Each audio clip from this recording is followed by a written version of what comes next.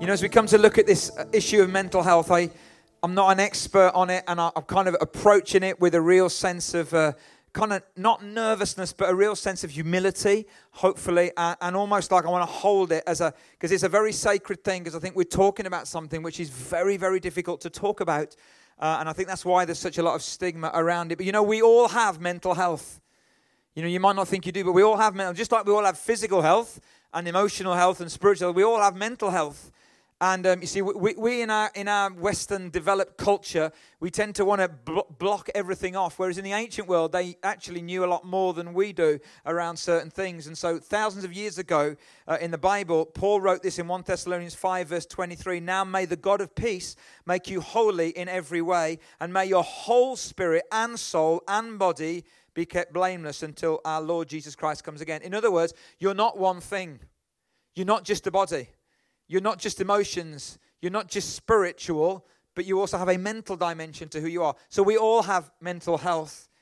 And because we are this multidimensional beings, we must resist the kind of temptation to easily diagnose and think, oh, it's a mental issue, or oh, it's an emotional issue, or oh, it's a spiritual issue. Actually, sometimes things in our life can be a little bit of all of that. And it can blend, because we're holistic people. Being mentally healthy doesn't just mean you don't have mental health problems. It doesn't mean that. Being mentally healthy means you can make the most of your potential. You can cope with life. You can play a full and active part in your family, in your workplace, and in your community. It's referred to nowadays as emotional health and well-being, like we've discovered it because we're so intelligent. But actually, if you read the Bible in 3 John, John says, he writes to the elder, he says, to my dear friend Gaius, whom I love in the truth, dear friend, I pray that you may enjoy good health and that all may go well with you, even as your soul is getting along well. So in other words, right back there, thousands of years ago, they understood that we're holistic people. It's not just a physical sense, but there's another dimension, and mental health is part of who we all are. So what is a mental health problem? There's a continuum, okay? And there's a whole host of things. Some of these words you will have heard of. Some you may not have heard of. Some of you've heard of for very real reasons, because they've affected you or are affecting you. There's a whole continuum. There's anxiety and there's depression. There's obsessive or compulsive disorders. There's phobias. There's eating disorders, of which there are many. There's bipolar, there's schizophrenia, there's personality disorders. There's all kinds of labels, if you like, that are on this continuum of what we call mental health issues. How big is the issue? What are the statistics? Well, statistics can say lots of things, and there are lots of statistics. But back in 2000, the World Health Organization declared 5 out of 10 leading causes of disabilities in the world, they said, were mental. They estimated that depression would be the second cause of death in the world by 2020. Can you take that in? Depression would be the second biggest cause of death in the world by 2020. And I love what a leading psychologist, because I think this says something about our culture, especially in the Western developed world. He said this: I believe that man was designed for camel travel, not supersonic jet behavior. And he says that, you see, life is fast, life is unfair. Some get depressed because of the pace and expectation, the rest because they lag behind so far. And there are some aspects of our culture which have fueled a greater degree of some of these kind of issues. Not all of them, but some of them. You go to other parts of the world where pace of life is slower and where community is stronger, and they do not suffer from the same kind of things that we do or the magnitude of them. So I'm not trying to simplify it, but I am saying that there is something about our culture which is making this worse. You know, they reckon that 1 in 4 people will experience a mental health issue at some point in their life, and 1 in 6 in the past week may experience a common mental health problem. 1 or 2 in 100 will experience a severe mental health problem at some point in their life. 1 in 10 children and young people experience it. And 70% of those children and young people apparently do not get intervention at an early age that they should get, and they don't get that. And I think just to kind of highlight this, we have some stories in our own church community that happened a few months ago. I was on holiday in July and was overseas and got back on the Sunday night, came to work on the Monday, and took a call early in the morning from a local funeral director. And I didn't know what had happened, but they told me that there'd been a 16-year-old girl in our own community who used to come to our youth club from time to time in the back, who had died in very, very tragic circumstances. And at the time, we didn't exactly know what the circumstances were. There's a lot of ambiguity and confusion about that. But we now know that it's the kind of most tragic circumstances that maybe that a young person can lose their life and take their life. And so they asked us whether we would be willing to host that funeral here, which we did. And it was just very moving and very heartbreaking just to see this place full of family and friends and teachers and many teenagers trying to come to terms with the death of their friend at such a young age. That was the Tuesday. On the Thursday, I came to work and I couldn't get my car down the drive because the police had cordoned off the whole area and we weren't allowed to drive in these streets. And we realized later that a lady in her 30s, again, suffering from mental health issues, was standing on top of the car park wanting to jump off. And she stood from 8:30 in the morning till 12:30 at night. Now, thankfully, she didn't jump off. But I think those two issues here in our own community in the space of 48 hours just showed us just what a massive issue this is in our world. Why is there such a stigma when it comes to mental health? 9 out of 10 people who have been affected say they have faced stigma and or discrimination. And I think one of the reasons there is a stigma is that unlike other forms of illness or even disability, you can't often see it. So if you break your leg, you've broken your leg. There's no stigma in talking about a broken leg because everyone can see you've broken your leg if you've got it in a cast or whatever. And why is it that if something else breaks inside of us that we can't see, there's such a stigma with it? Maybe there's a sense for some of us who've not experienced any of these kind of issues, and I want to be sensitive here. Maybe there's a sense that we just don't get it. And we think something, and sometimes we even say, we think, why can't you just do this? Why don't you just think about it that way? Why don't you just not be negative? Why don't you just focus on the positive things? Why don't you just do that? And that's because we've never experienced it. We don't know what it's like. And so in our misunderstanding and our inability to connect, we often say things which aren't that helpful. And here's something, that if you're a Christian and you have mental health issues or problems, however you want to define it, that can be even harder. You often think it should be easier, and in some senses, of course, how do you get through some of life's situations without God? And I get that. But when you're a Christian and you suffer from some of the things that I've mentioned, it can be incredibly hard because you say, how can I be a Christian and go through this? Where's my faith? Or even deeper, where's my God? And so I want to say to you this morning, and there will be some of you in this room, of course there will, who will be having the same kind of questions. And this is going to be a difficult, painful morning for you. But I hope that as well as that, this is an incredibly life-giving, full of hope morning for you as well.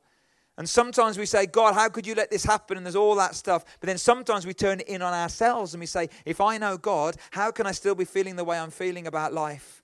Well, you need to join the club this morning. And hopefully we'll open up some of those issues for you. In April, I had the privilege of going to America to visit some churches there as part of kind of studying and learning and growing, which I always want to do. And I went in a church in California called Saddleback. Some of you will have heard of. Rick Warren is the pastor of Saddleback Church. It's a church of 30,000 people. He's written lots of best-selling books. Last year, Rick and Kay, his wife, their son Matthew, who was 27, took his own life after struggling for years with bipolar. And so this very, very well-known worldwide Christian faith leader had to go through the whole issue of grieving in the public space, which he did. And he said this, it's amazing to me that any other organ in your body can break down and there's no shame and stigma to it. But if your brain breaks down, you're supposed to keep it a secret. If your brain doesn't work right, why should you be ashamed of that?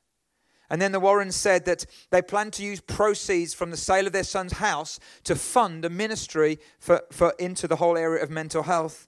Rick Warren said in an interview that the initiative would take inspiration from Saddleback's existing HIV/AIDS initiative. And he said this, 10 years ago, God called my wife Kay and then me to help remove the stigma attached to HIV/AIDS.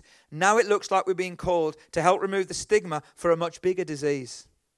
And he says this, 34 million people have HIV and AIDS. 400 million battle mental health issues every day. And the stigma attached to that is massive. And we as a church really feel that God is calling us to walk towards this. We don't fully understand what that means. Phase Trust also feel the same call. And next week, Jane's going to be talking into this area and into other areas as well. And as part of that, we just want to say, God, you need to open our eyes. You need to open my eyes. And so one of the things we're going to do, and it should come up here on the screen, is that on the 24th of November, we've asked Mind, which is an organization really experiencing this, to come in and to do an awareness night for us, okay? It's not Christian in that sense. It's just literally an awareness night of some of the issues. And you are all very welcome to come to that. Doesn't mean you're necessarily going to do something, but it's just to open our eyes and to be aware of the world around us. So before I introduce the person that's going to share her story, what does God have to say in this incredibly difficult, painful, and real subject? I want to say three things, really. Firstly, God's goal for us is wholeness, but brokenness is as a result of the fall. And you might say, what on earth is the fall? Let me explain what the fall is. You see, God created the world, the universe, and mankind in a perfect way. And we had a perfect connection between us and God, between us and one another, and between us and our environment. But because God loves us so much, he gave us something very precious. And you only do this if you really love someone. He gave us the gift of free will. So we could choose what we did with what God gave us. And what we did is we turned away and we went our own direction and we disobeyed God. And that meant that broke the connection between us and God. It broke the connection between us and one another. And it broke the connection between us and our environment, which is why the world is as it is. It's not perfect as a result of the fall. And that means that there is pain and there is sickness and there is disability and there are these mental health issues in our world as a result of that. But God's goal for us is wholeness eventually. And he's in the business of rebuilding and restoring that fallen, broken world. And one day there will be no pain or no sickness or no tears. Aren't you glad about that? That's ways, I don't know how far that day is off, but it is coming. But the second thing I want to say about God, and I hope this brings hope for you this morning, God's finest have often experienced seasons of life that were the most darkest. When you read the Bible, you see that God's finest, those men and women that God said were men and women of faith, who we think are the heroes of our faith, often experience dark nights of the soul, which is what the early church fathers used to call this kind of thing. They used to call it the dark night of the soul. And so Job, that guy Job in the Old Testament, who the Bible says was upright and blameless. In other words, he lived an amazing life. And yet he lost so much in his life that it caused him to have incredible times of darkness and of despair.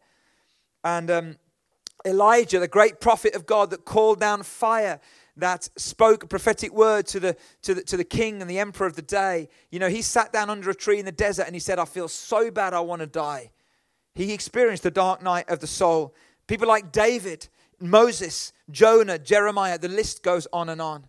And there's a person in history called C.H. Spurgeon, lived in the middle of the 19th century, and he was called the Prince of Preachers. And he was often, frequently plunged into severe depression. And someone that wrote a biography on him said this: what he suffered in those times of darkness we may not know. Even his desperate calling on God brought no relief. And then Spurgeon himself said this: there are dungeons, he said, beneath the castles of despair. So a guy who was the Prince of Preachers, who God used amazingly all around the world, he said there are dungeons beneath the castles of despair. He knew what it was to have the dark night of the soul. And I want you to know, God's finest have often experienced life's darkest. But the final thing, God's response to pain and hurt has always been to give of himself. Often people say to me, how can you believe in a God of love when there's so much of this happening in the world? And of course, this week there's just been the memorial of 50 years after Aberfan. Some of you who are older will remember that. 1966, where that horrible thing happened, you know, with the coal-face thing just sliding over that primary school, and over 114 children losing their lives. Awful, awful thing. And that was often used, and I remember even when I was growing up that even though I was, born that year that happened, but I remember growing up people saying, how can you believe in a God of love then? What about things like Aberfan? And they would say that. Because now we know that Aberfan had nothing to do with God, was all to do with human beings. That's what caused that. But there are things that happen in our world that are difficult to understand, difficult to explain. But I know this, that God actually promises that he's going to give of himself into our pain and into our difficulty. There's his promise, I will never leave you or forsake you. Even though you walk through the darkest valley, I'll be with you. There's his presence. You know, Isaiah 41, don't be afraid, for I am with you. Don't be discouraged, for I am your God. I will strengthen you and help you. I will hold you up with my victorious right hand. Someone called Meister Eckhart wrote this, and I love this little phrase. God is like a person who clears his throat while hiding and so gives himself away. I love that. It says, God lies in wait for us with nothing so much as love. So I don't understand, why things happen, and I don't understand why you're going through the pain you're going through, but I do know that God is there and he's giving of himself. And he wants to give you his promise, and he wants to give you his presence, and he wants to give you his power. He does want to intervene. And so Job, who we just spoke about, at the end of his life, he looks back over his life and he says this, I know, Job replied to the Lord, I know that you can do anything and no one can stop you. I had only heard about you before, but now I have seen you with my own eyes. I take back everything I said, and I sit in dust and ashes to show my repentance. Rick Warren, after his son Matthew died, he said this, God knows what it's like to lose a son. And so God is not detached from our pain or from our darkness. He is there. He always gives of himself. God himself does not always give all the answers, but he always gives all of himself. And so for you this morning, if you're going through something in your life, or you know someone close to you who's going through something and it's dark and it's difficult and you want all the answers, God may not give you all the answers, but he will always give you all of himself. And so today we're honored to hear the story of a remarkable and courageous young woman. And many of you know who she is. She's been a part of this church for a long time. But many of you have not heard her story or seen her, and certainly in recent years. And why don't you put your hands together and welcome Naomi.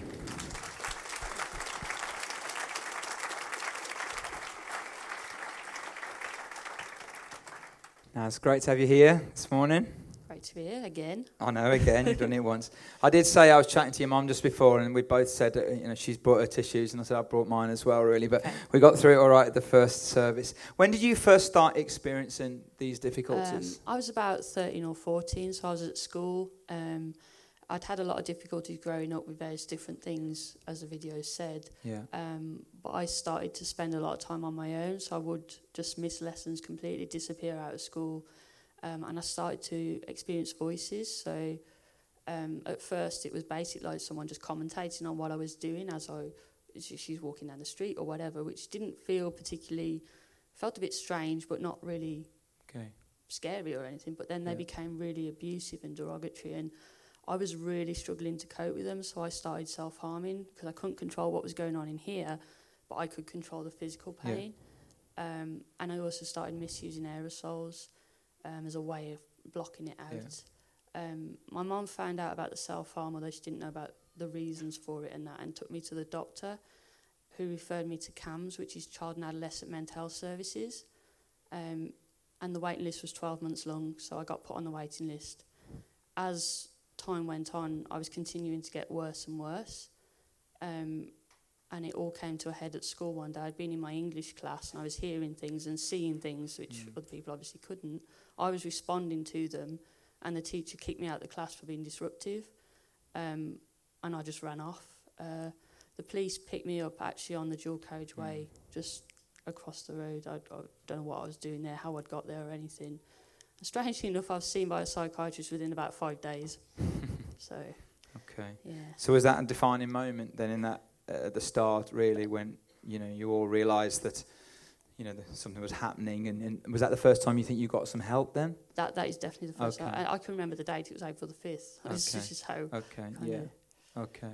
Over the past 15, 16 years then, I know it's hard to sum it all up really, obviously, what has life been like for you, Naz, in coming to terms with this, in living through this, in some of the places you've been, experiences you've had? How has it been the last 15, 16 years? I think the only way to really describe it is a complete roller coaster. There's been some real highs where I've met some amazing people. Some of the experiences I've had in hospital with some of the other patients and some members of staff have just been, things that you would never experience in any other situation. But again, with that came the real lows, which was obviously the reason I was in hospital. So in terms of the psychosis, the hearing things, seeing things, feeling things that weren't actually there, and the paranoid thoughts, the delusions that I had, some of my lowest points were really when I was 17 and first went into hospital, and I'd become convinced that my mum in particular was trying to kill me. Now, if anyone knows me and my mum, you'd know that's the furthest thing from the truth, but in my head that was the reality, and that was incredibly difficult. And then other times, not just the psychosis part of it, but the depression that comes with that, and the real low points that come with that. And you just, when you feel like that, you can't connect to the good things in your life. You know you've got them, which makes you feel even more guilty, but you have no way of connecting with them. I was 19 when I first tried to take my life, and that was actually at home. That I wasn't even in hospital at that point. And the last time I tried to take my life was last year, at the age of 30. And there've been many attempts in between that. So it's difficult. Wow. And the last time you were on a stage at church was when you were 16? Yeah. And so these difficulties had started, but then you became a Christian, you got baptized, you shared your story. So do you want to just talk to us about how you saw God and faith then, and then maybe how you see God and faith 15, 16 years later with all the experiences that you've had in between? I'm trying to remember the answer I'm supposed to give, because Leon said at the first service, you said something really good. when we met a few weeks ago, you said something so profound, but it was so profound that you can't remember it. No, you say whatever you want to say. It's my mental health. When I was 16, I'd been to church all my life, but at the age of 16, something happened. I'd been ill for the first time and started to feel better, and I really felt that God had healed me at that point. Which I later came to know that was not the truth. But I felt on top of the world. I felt like nothing could get me. And I thought God was great because he'd healed me. I stood up in front of everyone and I told everyone that, you know, God is great, look what he's done, all this kind of stuff. Never expecting that 4 months later I'd be in hospital for the first time, and probably at one of the lowest points I ever was. I also, when I got baptised, I remember you said to me, be careful now because this is when the devil's going to attack you. And me, in my kind of arrogance almost, was thinking, you know, God's healed me. What can get me now? I'm stronger than all of this. And I was kind of thinking it was me that was doing it, not God, which is something I think we do quite often. We'll ask God to do something in our lives, and then when he does it, it's like, well, I did that. And now the way I see it, after years and years of being in hospital, being in psychiatric intensive care units, many attempts on my life, really difficult, dark places, I still think God's great. But I think he's doing things differently.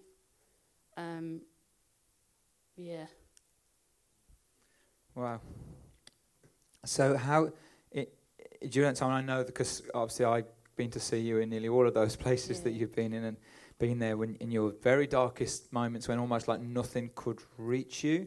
And you can, how have you experienced God through this period of time? What are some of the ways in which you've experienced God over the last 15, 16 years? I think some of the ways I've experienced God have been quite negative. Okay. If I'm allowed to talk about Yeah, of course.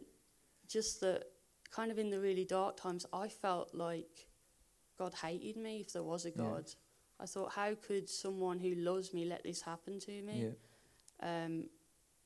And then also because of the kind of psychotic symptoms, I became quite convinced that I was going to hell because that's what I was being told. I was quite confused about my faith and kind of things that come along with the supernatural world, but also can be symptoms of an illness, and it gets quite confused in that. But I remember last year in particular was a kind of game changer for me because I was in hospital again, but it felt very different. And times previously I'd kind of almost physically cried out to God, where are you? And I think last year, although it was really difficult, I kind of felt God was with me. Right, wow. But that didn't stop me from still feeling sometimes that I just couldn't cope with it all. And when I did make attempts on my life last year, and then felt better after, I felt really guilty. So it kind of becomes really complicated. Yeah. But I actually last year in hospital covered all the walls, the ceiling and the floor of my room in pieces of paper where I'd written positive quotes, things people had said to me. And on the wall right opposite my bed was a poem that I'd written, which was basically a prayer to God. Yeah. And the kind of repeated phrase in that was, even though you seem so far away, I know that you're still there. Wow. And that was the kind of thing that I held on to, I think, through everything. Yeah, amazing. Wow. I mean, one of the things I've always loved about you is your sense of humour. Okay. And, obviously there's been some incredibly dark moments when it hasn't been humorous. But even in the midst of some of that, in the journey for you, there's been some interesting moments, people you've met, experiences you've had, laughs that you've had, even in the midst of it all. Do you want to just share any of those? I think for anyone who's never been anywhere near an acute unit, they're one of the strangest places in the world because of the staff and because of the patients.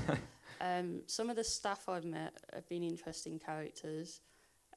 I'll tell you one story, which my mum will not laugh at because she's still very angry about it, but I can see the funny side. There was a nurse when I was in the extra care area, which is a seclusion unit, and she'd come up with this whole, she was the manager of that unit, and she'd come up with a whole list of rules and regulations of what I could and couldn't do. And the top one was that I could not be referred to as Naz, because it was a shortened version of my name and therefore demeaning to me. When I pointed out that I actually really like being called Naz, she said, no, you will not be called Naz by any other staff. So then I pointed out to her, well, your name is Patricia and everyone calls you Pat. She was not impressed in the slightest. I think I got one over on her in that one. And then other staff have been really funny in positive ways. I remember the first time I was in Bushyfields, and this was actually at one of my most ill points, and I still remember this vividly. I was in my bedroom and I was seeing things come up through the floor. So I was scared to get off my bed. I was crying. I was just in complete bits. And 2 nurses came to get me for my medication. I wouldn't go because I didn't want to step on these things that I could see. So they dragged me to the clinic. And the nurse who was doing the meds basically said, just leave her with me. He shut the door and they went. And he said, where are they? And I was going, they're pointing at these things. He's jumping around the clinic. It's like, didn't actually make them go away, but the fact that someone was listening to me and was, this is real for you, I'm going to try and do something about it to make you feel better, was really important. Wow, that's brilliant. What are some of the other things that have helped you during this time? Because one of the things I think we're going to think about as well is maybe we won't experience that, but maybe that we'll know people who do. And so what are some of the things that have helped you so we can learn from that? I think one of the really big things that's helped me is my family support and friends. And like I said at the first service, my family is a lot bigger than a lot of people who are in hospital because I have my church family as well. Absolutely. And that support has been really key. So when I think about people I've met who've got no one, it really gets to me. And I'd like to do something about that in the future. But I think not just family support, but I found things like music and artwork and different ways of expressing myself, because it's really hard to verbalise things. But just someone taking the time to listen to you, to, take time from their busy schedule. In this world, we're all going at 100 miles an hour. For someone just to take 5 minutes and just listen is one of the best things you can do for someone. Yeah. I mean, that's been very impacting for me as well, knowing your heart for people. Even in some of your darkest moments, your heart for other people in that environment. And actually, for when I've been to see Naz and aware of how many people have been to see you, and the reality is that for many people in those situations, they don't have that at all, do they really? This is some of your artwork that's coming up on the screen as well. Naz, what would you say to us today if any of us are experiencing some mental health difficulties? What would you say to us today? Anyone who thinks they might be experiencing some mental health difficulties, and actually that doesn't have to be anything like I experienced. That could be, really struggling with something in your life, not feeling that things are quite right. Just talk to someone. That's all I can encourage you to do.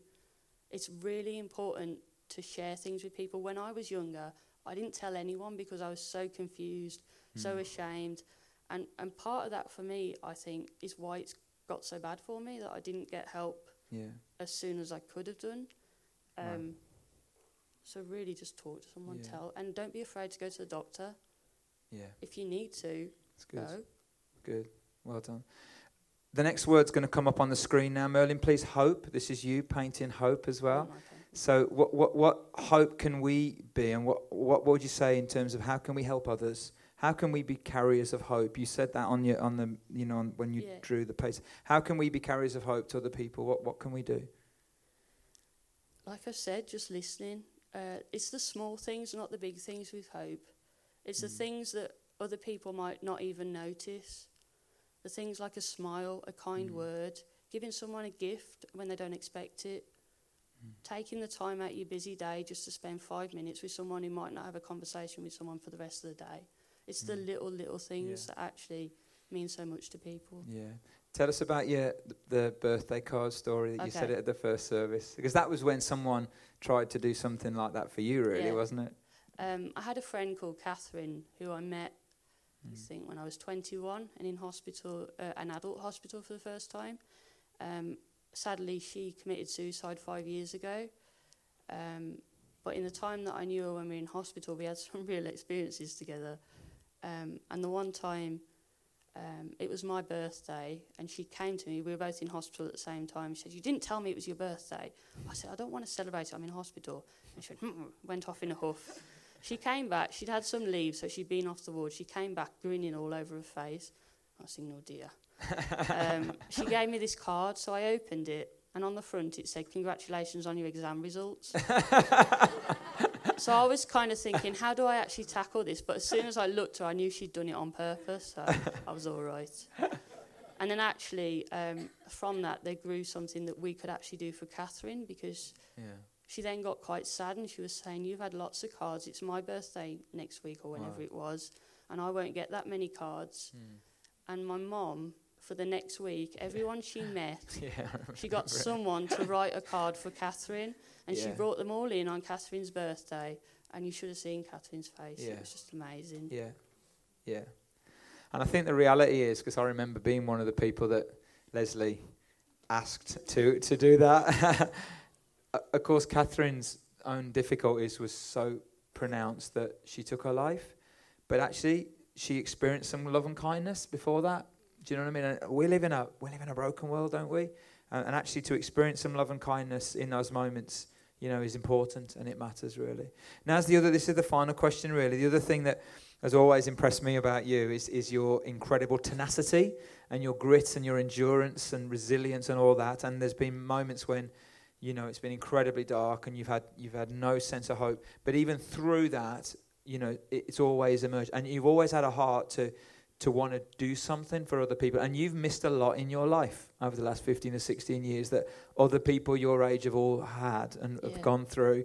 But what's your hope for the future? What are you doing now? And what's your hope for the future, for your life? Let me just say one thing before I go on to that. When I look back at all my experiences, I can look at all the times when I was saying, "Where are you, God?" And now, looking back, I can see him in every single part of that journey. Yeah. The people he put there, the right people at the right times in the right places. And also looking back, I know that if there wasn't a God, and this is what I really hang on to, I'd be dead. There's no way I'd be sitting here in front of you. There's no way I'd have been kept alive that long. So I just wanted to get that in there. But in terms of what I'm doing now, I'm actually, I started a college 5 weeks ago, which is a college of adult education. I'm doing an access course, so I'm a resident in Selly Oak. And I'll be doing that until the end of May next year, which is when I hopefully will be going to university. Great. So, wow. That's amazing. That's amazing. And I know your heart is to want to help people as well, isn't it? And to give back. And you're already doing that now, and you have been doing that a while. That's amazing. Now, as we want to thank you so much for your honesty and your openness and vulnerability, really, in just being so honest and real with us this morning. I want to pray for you, and then we want to express our thanks to you. So can we pray, guys? Let's pray for Naomi. Father, we thank you for Naomi, Lord, today, and just what an incredible, not just a story, but just the real opening up of her heart and her life, God, in these few minutes, Lord, to try and say a little bit about 15 or 16 years is incredibly difficult. But God, we want to thank you for it. And we want to pray, God, that she would know your presence in ever increasing ways. God, we want to pray for her at that college there. And Lord, as she heads to university and as she lives her life and helps people. And God, as she maybe battles with all these issues, God, we just thank you, God, that in the midst of that she knows who you are and that you know who she is. God, we want to thank you for her story and for her life and for her witness and her testimony today. And we want to say, God, would you help us? Would you open our eyes that we could see the world that it is around us and maybe even walk a little bit towards it to bring a little bit of help and a little bit of hope. Maybe we could send a card to somebody and that could brighten their day. Maybe that's it, but that could make a massive difference. So God, thank you for speaking so powerfully to us through Naomi today. We pray in Jesus' name. Amen. Why don't we express our thanks to Naz?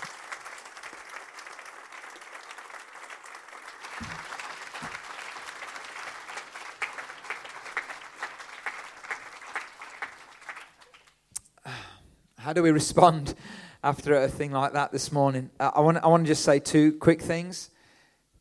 If this has touched anything for you personally, and if there is any areas of this that you think you're experiencing, be willing to get some help. Do not be so proud or so embarrassed that you don't get some help. Please get some help. That could mean asking someone to pray for you. In fact, at the end of this service, we have a prayer room over there. We've got some people that would love to pray for you. That isn't to say one prayer will make it all go away. We're not saying that. But be willing to get some help. That could mean asking for prayer. It could mean going to your doctors. And please, I want to say to you, Christians have different views about this. Let me be really blunt and really honest. If your doctor prescribes you some medication, take it.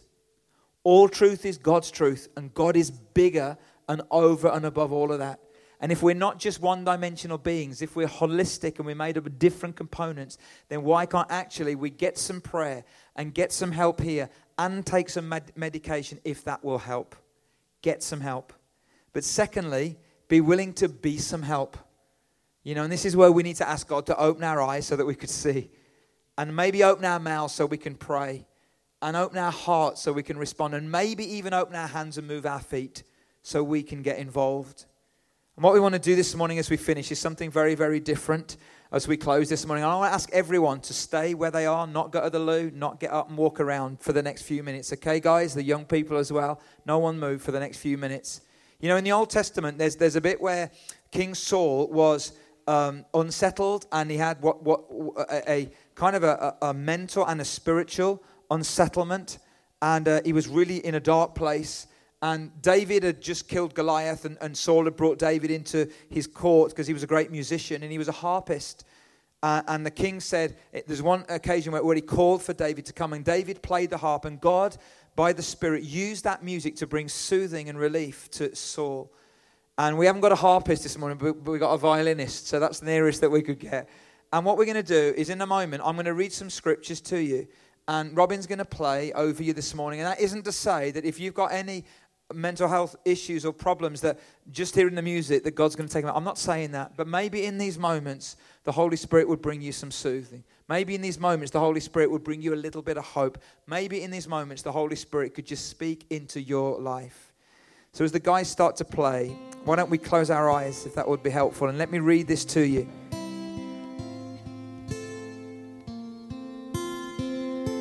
Jesus says, "Come to me, all you who are troubled, and I will give you rest. So come, you who are burdened by regrets and anxieties, you who are broken in body and spirit, you who are torn by relationships and by doubt, you who feel deeply within yourselves the divisions and injustices of our world. Come, for Jesus invites us to bring to him our brokenness." David writes, "Is there any place I can go to avoid your spirit, to be out of your spirit, your sight? If I climb to the sky, you're there. If I go underground, you're there. If I flew on morning's wings to the far western horizon, you'd find me in a minute. You're already there waiting." Then I said to myself, "Oh, He even sees me in the dark. At night, I'm immersed in the light. It's a fact. Darkness isn't dark to you. Night and day, darkness and light, they're all the same to you. Jesus says, peace I leave you. My peace I give you. I do not give to you as the world gives. So do not let your hearts be troubled, and do not be afraid.